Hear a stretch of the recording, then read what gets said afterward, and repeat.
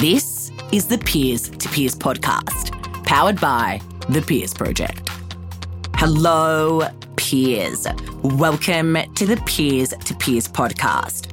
Peers speaking, peers listening. This is a conversation for you. If there was ever a quick fix for finding inspiration, this is it. Our Friday 5-minute highlight reel. For you, with you. I'm your host, Michelle Kidanor. Ready, set, let's hear it. And make it quick. We're on your time.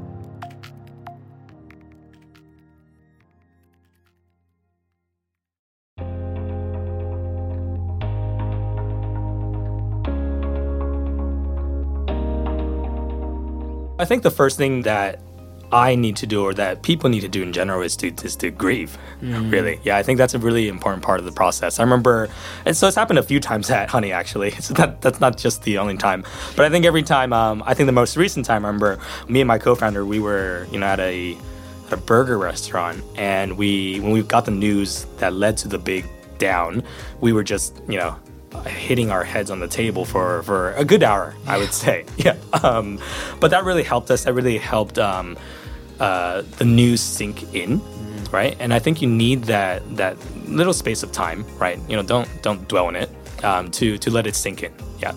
And then beyond that, then it's about picking up those pieces, doing an audit of what resources you have, what you can still work/play with, and then seeing what you can build from that. Yeah. But I think that second step is really, you can only do that after that first step. What do you think the importance of actually feeling it? I so agree with what you're saying there around the grieving part, because I think that so many of us just want to skip that and go to, great, what's the solution? What's next? And I think that by skipping that and not actually appreciating what's happened, it will come back to you at some point. And maybe you actually repeat that mistake again, or you do something. How do you think that allowing yourself to grieve has allowed you to progress at Honey? Yeah, well, I think you've already hit it straight on. Yeah, if without doing that, you can't appreciate it, and you probably will, make those same mistakes again. I'm a big believer in a Chinese saying, which I won't repeat here, but basically I love it. Go. 要知道甜，需要知道酸. So basically what it means is to understand what sweet tastes like, you need to know what sour tastes like. Yeah. And I think that doesn't apply to just business, but in life. So you can't really truly appreciate your ups if you don't understand what your downs are. Yeah.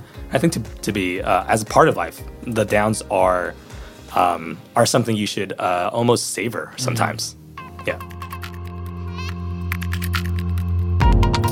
If you enjoyed this highlight reel, peers, make sure to stay tuned to thepeersproject.com and follow us on Instagram @thepeersproject. We'll have fresh, real talk for you next week, peers. Until then, if you need inspiration, look amongst your peers.